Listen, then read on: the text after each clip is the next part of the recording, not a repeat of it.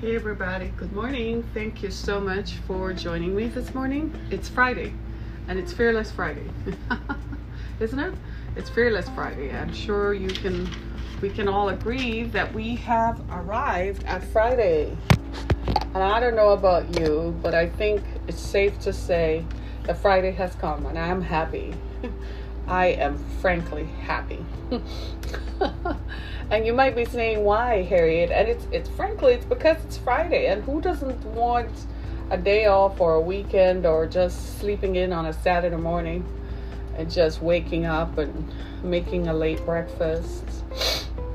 I just sounded like I drifted off dreaming. I actually was thinking about that. Right? Because I don't know how many of you practice intermittent fasting. I do. So after I have dinner at nights, I don't eat again. So if dinner takes place at 7 or 8 o'clock, I don't usually eat again until after 11 the next day. So I practice what is called intermittent fasting. And I've been doing that for years. I didn't have a name for it. It's just what worked for me. And it worked for me in terms of diet, but it also worked for me in terms of energy. Sort of like I'm more energetic, more energized. If I go to bed and I wake up the next morning and I'm not, slouching or so on, and I don't have to eat early. So they call it intermittent fasting. I mean, kind of late, but I guess that's what they call it. But for most of us, it is what it is, right? And so here I am years later. Now they have a name for it. Something I've been practicing most of my life, right? So who doesn't look forward to a Saturday morning when you can just chill and be chilled, right? Such is the life. You know what I hope for? That someday I'll live by the water again and I'll be able to go for a sail on the water. Would you like that? I think I would. Wouldn't you? I think I would. So it's Black History Month and we're wrapping it up. Today being the 21st of February. If you can believe that. I don't know about you, but I think something is very wrong when it's the 21st day of February. Oh my gosh. It's like, are we in a rush? Are we rushing to go somewhere? It's just crazy how things happen, isn't it? Crazy. So it's Black History Month. So it's Friday. So in an effort to wrap up Black history, I thought I'd explore some concepts about 6 myths about Black history. So for those of you who are joining me, you're going to enjoy this because there are some things that most of us didn't know or were not taught in a history class. We know that history is presented from the perspective of the winner. The winner writes history, so it becomes his story. And especially here in America, history tends to be white-centered. It's centered around white experiences. Hence, you will find that history sometimes sounds like a patriotic fable. It sounds like somebody is trying to impress somebody else or convince somebody else how patriotic they were instead of writing it as it happened and writing the facts. So they've done us a disservice in not recording the actual events of the time. I think a lot of it had to do with racial disparities and racial context. I think a lot of people perhaps wanted to preserve history and leave others out of it so there would be no record. Maybe they thought that over time the other peoples who made up America would disappear, would be obliterated, and so there would be no record of there having ever been native peoples, or there would be no record of there being Chinese indentured servants, or there would be no record of blacks. But one of the things you're going to find this morning in our discussion is that blacks contributed to the wealth of America. In fact, blacks were the wealth of America for a long time. And as you know by now, since 1871, the American economy has been the number one economy in the world. And by 1871, the American economy was built on the backs of Africans. Africans who were enslaved and who had been enslaved and who contributed with their bodies. Their bodies were the currency that made the American economy great. So I wanted to talk about 6 myths about the history of Black people in America. And it is in an effort for all of us, Black, white, Hispanic, natives, and everyone else, to understand what makes America great, why America is what it is, why America is great. I think it's time we drop the facade that only one group of people lived in America and only one group of people live in America. I think it is ludicrous to think that. And now with the history and the evidence that we are seeing, we now know that that was never true and isn't true. And so it's time for us, whether you like it or not, time is marching on. And whether we want to embrace it or not, it is what it is. And the record speaks for itself. I think it's time now for us to recognize the contributions of everyone who made America great, who contributed to what we call, or what constitutes, America. The fabric of our society is rich in the tapestry of human contributions. We are a nation. We have suffered. We are a nation of broken people, of strong-willed people, of people who were determined to create a livelihood independent of their colonial masters. That's something to be proud of. But we must recognize and incorporate into that it was not just whites who did that, that Blacks were an integral part of that. And it's time to drop the racial foolishness, because that's what it is. It's ridiculous, it's ludicrous, and it is denying you of what makes your country great. It's denying you of how rich the tapestry of the country is by trying to say and deny a historical fact. Because by now, whether you like it or not, you must admit, even if your grandparents didn't tell you, even if great Uncle Dan didn't tell you, by now you must admit that Black people were brought here by whites from Africa and were enslaved. So they are the reason why the country is great. They're the reason why from 1871 to now, the American economy is the #1 economy in the world. So I want to give you 6 myths about the history of Black people in America. And these were written by scholars from various universities throughout the country who have studied the history. Here's the thing. Sometimes what we thought was history was one side of the story presented by one group of people. But there were other people who were writing the story as well. We just never read that part of it because it was hidden. Because the people who were in control wanted to present just one side of the story. So these scholars, who happen to be scholars of American history, who are scholars, not happen to be, they are scholars of American history, have the evidence and have found the evidence, have done the research, collected the data, seen the data, studied the data, and have prepared it for our pleasure and for our reading. I would like to think it's for posterity, so that the next generation, as they are raised up, can feel some sense of identity in what is America. Don't feel as if they don't belong, or this is not their land, or this is not somewhere that they belong in, but that this too is part of their history. American history is white. American history is Black. American history is Native. American history is made up of Chinese indentured servants who came here to work as indentured servants in the gold industry of the 1800s in California. That is rich, and that is American history. And it's time for us to lay down the racial disparities, because it's nothing but foolishness, because it denies this one obvious fact, that all out of many, we are one.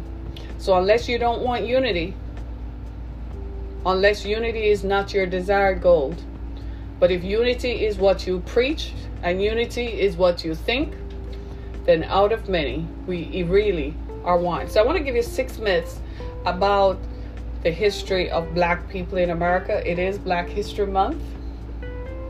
And some of these are truths. Some of these are facts that you may already know. And some of these are are ideas that you may not have looked at from this perspective. But here we go. So I'm putting my reading glasses on because I got to read this to you. Myth number 1. Enslaved people didn't have money. It is a popular myth. It's a popular ideology that is dispersed that black people in America never had money. That's not true. Let's look at it this way. A black person in the 1700s and the 1800s, that black body represented money to a planter. That black body meant that that planter had free labor, and that planter could trade in that body to another planter and get money in return. So black people were money. But separate, in addition to that, black people also worked. And black people also made their own money. Black women in particular contributed to the commerce of the South. Here's how. They took the goods to market. You've heard of markets. Well, you think it was white women sitting in those markets selling produce? It was black women. Some black women organized, and they took the fruits and veggies from the countryside, especially in Virginia and Georgia, right, and the Carolinas, and took it to the markets in the major cities. They then had to create a union to save the money, to disperse the money. Of course, what happened was they were persecuted, so they had to find creative ways to save and hide their money. But black people did have money. Some black people bought their freedom with money. So let's just be clear that black bodies were the capital that fueled the country's wealth, right? There was one black woman in particular, Elizabeth Keckley, who started the Mutual Aid Society. Anybody remember Mutual Life, Mutual Aid, Mutual? That's where it all came from. They formed these informal groups in an effort to legalize, to create their own banking institutions. That was the beginning of that. So black people did have money. They were enslaved. And it is important to note that black people were enslaved. They didn't volunteer into this thing. They were enslaved, right? So that's myth number one, that black people didn't have money. That was not true. Number two, black revolutionary soldiers were patriots. Seriously? You really think that black people were just standing there saying, "Hey, massa," and fighting along with the white men against Britain? That's not true. Black people were fighting for their own freedom. They were going to join whichever army that was going to give them freedom. Let's just put this into perspective. White men at the time were planters and farmers. They could only work in the Revolutionary Army for 3 or 4 months. Do you know who was available to work for 12 months in the Revolutionary Army? Guess. Black men. They were the enslaved. They were not patriots. They were not fighting for freedom from Britain. They were fighting for freedom for themselves. So when you hear white historians tell you that they were black patriots in an effort to say, well, black people loved America so much and loved their oppressors, that's not true. They were fighting for their own freedom. These are just myths that have existed over time. And I'm going to post the link to the story because everyone needs to read this and everyone needs to know this. These are stories. These are just fables. That's what they are. It's not true, right? Black men were the exchange. Lord Jesus. Let's just put it this way. 1/4 of the Continental Army were black men. And they were consistent because they were enslaved and they didn't have farms to go back to, because white men could only be... See, when we read history, we read it blindly and we don't think. We just accept the words written on the pages of a book, and you look at the author, the face is white, you say, well, it's authentic. But there are other stories to history. That's just one person's version of it. And you have to question their authenticity and their intent when they were writing it. Did they impart the truth, or did they impart a colored version of it that suited their own ends? They were in fact writing for posterity to change people's minds and impact people's lives 200, 300, 400 years later. And their version of events was largely incorrect because there were other people who were writing it. We're just now reading what other people have written. because for so long we were given one version of the events that happened, and that this was the only way it happened, this was all that happened, nothing else happened, and this was their version. So we were told that black soldiers in the army were just patriots who believed in what Washington believed in. No, they were fighting for their own freedom. They thought if America became liberated from Great Britain, that meant they as enslaved people would be liberated too. They were not fighting for the liberation of whites from Great Britain. They believed that they would be free as well. As it turns out, that didn't happen. Didn't happen, right? Myth number 3, that 600 black men were injected with syphilis at the Tuskegee Institute in Macon County, Alabama. That's not true. We know about medical racism. We've been talking about it here on Down to Earth for many times now and shown examples of it, but this is not what happened. In the Tuskegee experiment, 399 black men did indeed have syphilis, and another 201 didn't. So over a 40-year period, they studied what happened if they were not treated. What nobody knew at the time was these people were married and having children. So some of them infected their wives, and some of them had children who were born with syphilis. That's why it became such a big scandal when the story broke out in 1972. But they were not given syphilis as an experiment. As a matter of fact, out of that came certain reparations within the Department of Health and Human Services about how clinical trials are conducted. They really were just conducting a clinical trial.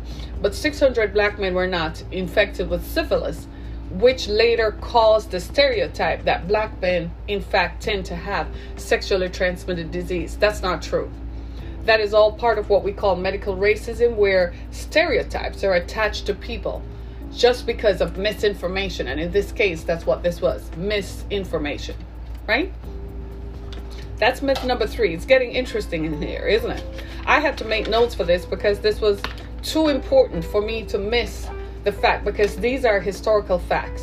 And so far, what we have seen as historical facts have changed based on the person and the person's mindset, the person's perspective and their biases and prejudices that have changed the way they have written the course of history. And what they have done is transformed history. So now everybody is confused because you take that version of events to believe that that is all the truth that exists, when in fact it wasn't even true. There were other people who were writing a true record of it.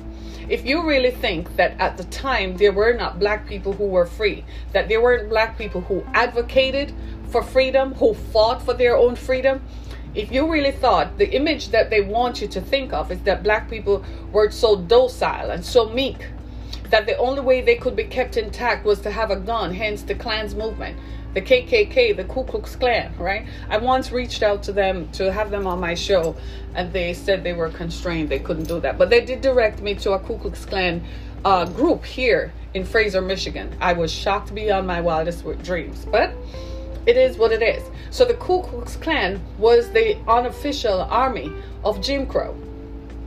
And what they want us to recollect and put into perspective and pictorialize is that black people were so docile that you could keep them intact. That was not true. Black people have always been fighting for their freedom. They were just constrained by racism, right? They appealed to the greater good of the community, and the community was like, hell no, you ain't gonna be free. You're gonna work for me for the rest of your life and your generations after you, and I'm gonna keep you under the gun to ensure that you stay that way.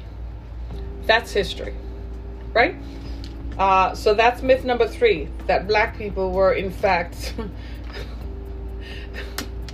that's not true. Myth number 4, that black people in early Jim Crow didn't fight back. That's a lie from the pit of hell. That's not true. Black people did fight back. Marcus Garvey in Harlem said this, that black folks would never gain freedom by praying for it. I want to direct your attention to something that happened in 1919 called Red Summer. Red Summer, where happened when whites across the country attacked blacks in cities. That was Red Summer. Whites across the country attacked blacks. They want us to believe that blacks didn't fight back. Well, Black people started the NAACP. You've heard of that. Well, there were other black people who felt that that approach would take too long for the meaningful change that was needed. So there were black abolitionists and black revolutionaries who did fight back. They were killed. History does not record them because, of course, history being written with a tainted view wants you not to continue thinking that blacks are docile and submissive. Then when it suits them, they say that black men are violent. No, seems to me that my white brothers are more violent. I mean, Christopher Columbus came over here with a lot of guns and gunpowder, didn't he? And started shooting the place up. How the West was won was with guns. So if you're going to talk about who is the most violent, and all you guys are looking at me with a sly smile like, hey, Harry, come on over, let me show you my collection. Right? Isn't that the truth? I ain't hearing you at all. I am not hearing you. It is the truth. And sometimes the truth makes us uncomfortable. So you're hiding behind the anonymity of the internet because you really don't want me to know or anyone to know. But you do know that. And you're silently nodding your head that, yeah, that's a way of enforcing my beliefs and what I want. Yeah, it is. But to say that black people didn't fight back is not true. Because they did fight back. In fact, you've all heard of the sheriff down in Lake County, Florida, who ruled for almost 30 years. He was tall. His last name was Lee. They might even have a statue erected to him. He was one of the most violent figures of the Jim Crow era. Right? And he enforced violence on blacks, especially blacks who were trying to run away from the South, and blacks who were trying to gain their freedom by just going to the North to work. People had to create ways to hide, to get out of the South because they wouldn't let them leave. And black people fought back and lost their lives. Black people did things. That part of history, American history, is largely contained because the feeling was that if you let everybody know that this happened, then young blacks today would rise up. This is what also contributes to the prison industrial complex. Keep them massed incarcerated. People like Hillary Clinton, who referred to black men as super predators, and she thought she was doing something, and she didn't realize that it was still the digital age. So there is a record of that. That's why she lost the election. She didn't just lose the election because Russia interfered in it. She lost the election because black people were like, hey, no, you are responsible for mass, she and her husband, Hillary and Bill, are responsible for mass incarceration of black men. She said that they are super predators. I don't know what young black man had sex with her or someone she knew or whatever. I don't know. But that's what she said. She's responsible for mass incarceration, where for the least infraction, young black men were locked up and incarcerated at a rate 8 times more than whites. She's responsible for that. And I dare say it cost her dearly for her dream of becoming the first female president of the U.S. She was not going to get it because black voters remembered that. And when it came time to vote, they voted for the guy. The guy who now sits in the White House. They were like, no. Because they remembered. The blood does not lie, Hillary. And the facts speak for themselves. Right? Black people did fight back and continue to fight back today. Today, they employ different means. They're not standing in the streets with guns and weapons. They're writing letters. They're advocates. They're rewriting history, the correct version of history. They're teachers. They advocate for criminal justice reform. Right here in Detroit, right now, just yesterday, the story broke that a black man was sent to prison for 27 years. He was 18 for a crime he did not commit. There was no physical evidence and no eyewitnesses to say that he was responsible for the deaths. But because of the large prejudice that exists, that if he's a black man, he's violent. So when it suits people, they say that black people are violent. And they want to present this image of the violent, savage black man and the violent, savage black person, the angry black woman. And then when they write history, they want to say that, no, they didn't fight back, so it couldn't have been bad. If it were bad, wouldn't people fight back?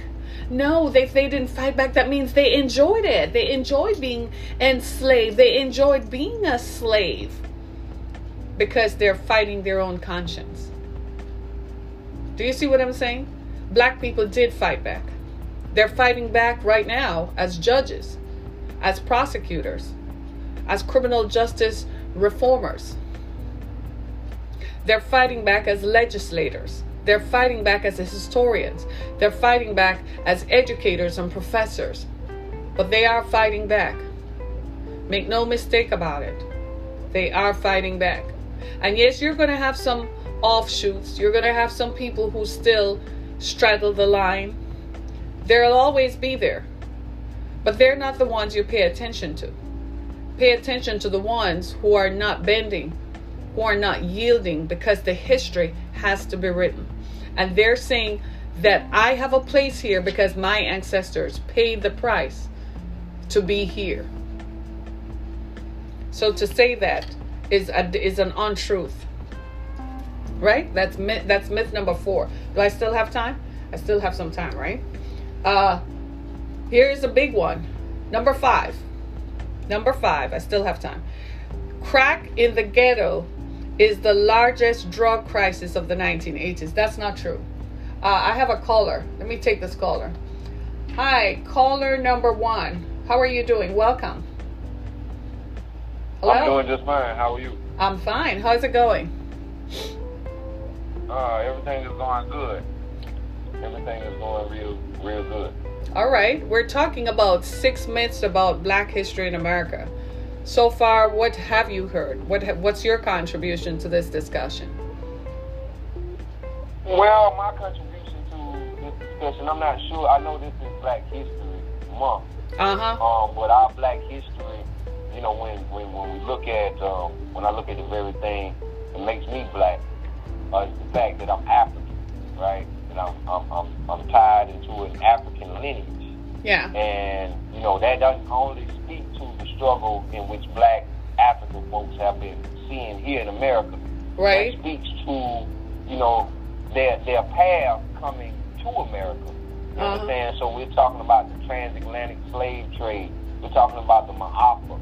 We're talking about several different things that, you know, came before the degradation of this human life. You understand? So it wasn't that we just started getting hung here and that Europeans started killing us here. This had been something that was actually going on in Africa.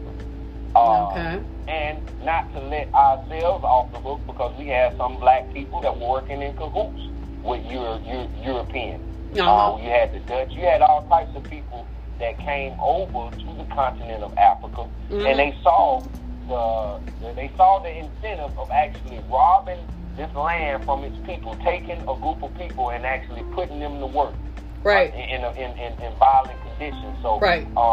I think that a lot of times, and it's getting to a place where people are looking at that as a myth.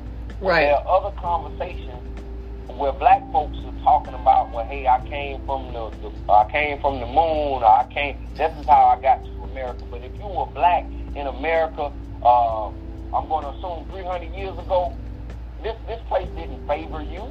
Right. You understand? So I think, you know, there's a naivety that sometimes I'm seeing within our people, thinking that this place loved us, thinking that America was truly our home. This has basically been our prison. And we're still looking for our payout. We're looking for reparations and things of that nature. So that's just a tidbit. And you know, of what I have in the discussion, sis. Well, thank you so much. Thanks so much for calling in. So what we're, you know, it's an interesting discussion really about the origin of black people. And the caller is saying that this didn't just start here in America. It started before blacks arrived in America. And it is part of the contribution to the discussion. And I thank you so much for that. I really appreciate it. So in continuing it, we're talking about the crack epidemic of the 1980s, that was the largest drug crisis. We all know that's not true. By now we know of the opioid crisis, right? When the crack epidemic was going on, it was treated from a law enforcement point of view. Lock up these people who are smoking crack.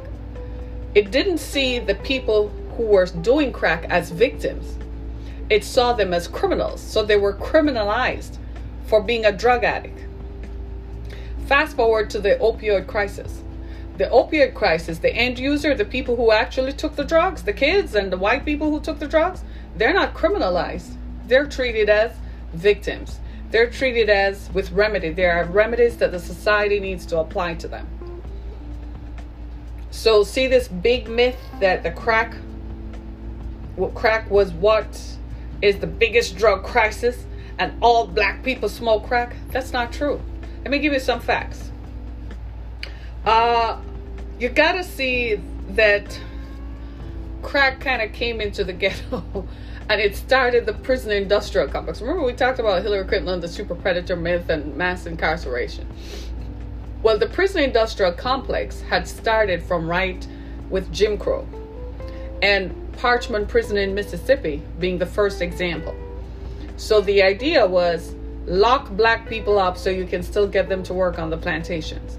That myth, that ideology has not gone away. That is an ideology that persists today. That has not gone away. It has led to the prison in what we now refer to as the prison industrial complex, where black people, for the least infraction, for misdemeanors, are locked up, criminalized, given long prison sentences, so that their labor, their black bodies are still utilized in prison by industrialists, by industrial corporations who make money off black labor in prison. Hello. Today, it is still real, right? The prison industrial complex. So the crack epidemic happened, but the victims, the addicts, were not treated as victims. They were criminalized and locked up when they were in fact victims. The opioid crisis that we're facing now, guess who do you think was pushing crack, was selling crack? White distributors. But it was presented like it was black selling black crack to blacks. Well, where did the black man get it from? That's always a question I ask. Just recently I was in a setting with law enforcement, and I asked the same question. I said, why do we continue to focus on the black guy as the distributor without looking at where is he getting his supply from? I said, who do you think he's getting his supply from? And nobody, everybody was just like, okay. It's not that they don't know, but it's criminalized. It's typified that this is it. That the only people who push it are blacks.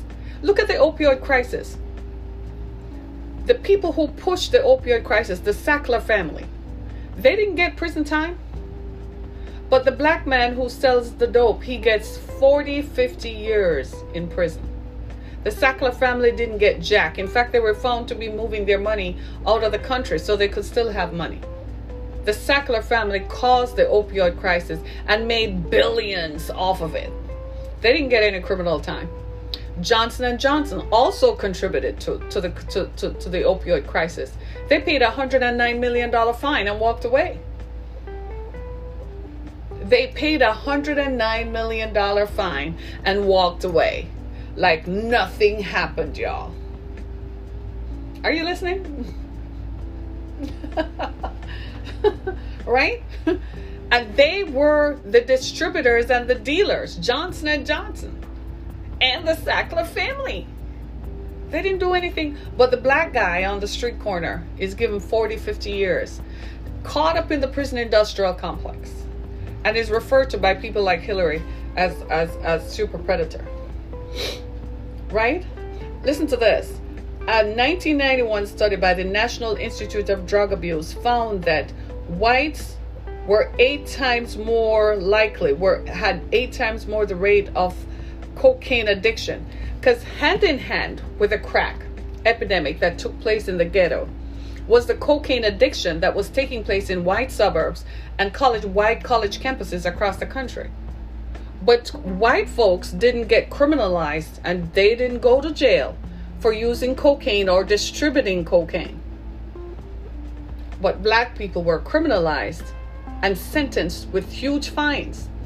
Do you see what I'm saying? So at the same time, in fact, in this 1991 study, that whites were 8 times more likely to report drug abuse in a 1991 study. But they were not criminalized. They didn't go to jail. It wasn't even reported as a national problem until Ronald Reagan said, we're declaring a war on drugs. By this time, it was an epidemic. Cocaine addiction in the suburbs, in white suburbs and college campuses, where you had people used to roll up $100 bill to snort cocaine, and having cocaine on yachts was a lifestyle, and sniffing cocaine and sipping mimosas and champagne was considered a lifestyle. That was truth. That is truth. But you don't hear about it because it's not something white people want to project about their society. Here comes the opioid addiction. Years later, the opioid addiction has come, and what has happened to it? Nothing. Not a darn thing. The Sackler family still walked away. Johnson & Johnson paid a fine and walked away. But the people who used the opioids were not criminalized. They were treated as victims, as they should be. But blacks in the 1980s were criminalized and sent to jail. How many black people have sat in jail because they used crack? And white boys and girls didn't go to jail for using cocaine at the same time. Wow, think about that. And the 6th myth, I gotta go, I have like less than 5 minutes. The 6th myth about the history of black people in America is that black people were enslaved until emancipation. Now, that's not true. There were free black people. There were free black people. There were free black people. What happens is that by the time the Emancipation Proclamation happened, it happened because people were already trying to free themselves. They were trying to free themselves before they even got here. The journey through the Middle Passage, the Atlantic Ocean, is the burial ground that proved how many black people were trying to free themselves. They jumped off the ship, not because they didn't love their masters and their enslavers. They just didn't want to be a part of slavery. Black people have been fighting back. There was mutiny on the Bounty. Black people have been burning plantations and fighting back. Black people were free and could buy their freedom if they had enough money. By the time emancipation came, black people had enough money to move from the south to the north. They had saved up the money that they had made so they could buy their freedom. There's a guy named Richard Allen who started the African Methodist Episcopal Church. He was free. He started it. He and others co-founded the AME Church because he was free. He bought his freedom. The Emancipation Proclamation, by the time it came in 1863, there were blacks. There were blacks who lived in black and biracial communities in Virginia and Ohio and some places, and Charleston. So these had happened. So that's a myth that all black people were enslaved. Black people had left the South and moved to the North and had bought their freedom. They owned facilities and factories. Yes, there were laws that served to contain their growth, but they still functioned within even those laws and helped to create the movement that would make us set freedom on its ear and turn the South and Jim Crow upside down until all people are free. Isn't that what the Constitution says? That all men, we are granted these inalienable rights, that all men are created equal. All men, seriously? Black, white, yellow, red men. All men, black, white, yellow, red women. All women and men are created equal. It's time to let freedom ring. It's time for us to recognize that this is our history, violent though it was, bloody though it was, right? But this is our history, and it's time for white America to accept the contribution that Black Americans made to the greatness of this nation. We all are partakers of it because we worked. It was on the backs of Blacks in the South and in slavery that made this nation great. America has been great since 1871 because Black bodies worked, and Black bodies were the bodies and the currency that was counted to make this country the greatest nation on the face of the earth for since 1871. Come on, y'all. It's time for this to be wrested, accepted, written in the annals of history. So people who function with a white supremacy ideology, you need to back up, because you don't even have a clue what you're dealing with, because that is not true. Your ideology is based on a fallacy that never existed, but that was permeated through violence. Because the real truth is, Black people have been here. Black people fought. Black people made the money so you could go buy more guns. Black people made the money so you could have plantations in the South and you could wear gowns, and your white women could go get their hair done and travel to Europe and pretend to be aristocrats. The lineage that you claim that my ancestors have lived on this land since 1871 was created by Blacks. Share the wealth. It's time. And if you don't choose to share the wealth, you accept the truth. Because each time you look at a Black body, you need to remember that they helped to make this nation great. Change your thinking. It's Black History Month, but every day is Black history. As far as I'm concerned, every day is Black history. And the violence that is being used to contain people has got to stop. Just think about it. I mean, right along with the crack epidemic was the cocaine addiction in white suburbs and colleges across the country. I mean, who forgot stuff like that? People used to roll up $100 bill to snort cocaine. And you didn't have a drug problem? The opioid crisis is not new. They just switched drugs out. Here in Michigan, we have something called the vaping crisis. It seems to me like young white people just love to have, they don't have anything else to do because they don't have to fight for nothing. Everything has been given to them. So they don't have to fight for nothing. Their minds are not consumed with creating a better tomorrow. So they are drugging themselves out to death. So now we have an opioid crisis along with a vaping crisis. We thought that smoking was gone. No, they're finding different ways. I'm like, go pick up a sport. Would you kick some ball or something? Go work that angst out. Go find a cause. Go use your intellect. If we're not careful, we could lose another whole generation of people. And America has been so blinded by our prejudices and biases, we don't even see where this is going. Because you've lost a whole generation to an opioid crisis and to vaping. And you've also lost a group of Black people to mass incarceration in the prison industrial complex. So who is going to be here to inherit the wealth and what everybody else who is now gone has worked for? Who is going to be here? Your white kids have so many issues. They don't want to work. They're just like everybody else. They don't want to work. They don't want to create or do anything. They want to be YouTube influencers. They don't want to go to school and stay in school to study to be a lawyer, a pharmacist, a doctor. They don't want to be a scientist. They don't want to be an engineer. They barely make it through college. They get a degree in the freaking humanities. What the heck is that? If I had a kid come home from college telling me about they got a degree in the humanities, man, first of all, it ain't going to happen on my dime. I ain't paying for that. Right? They don't work. They don't want to do anything.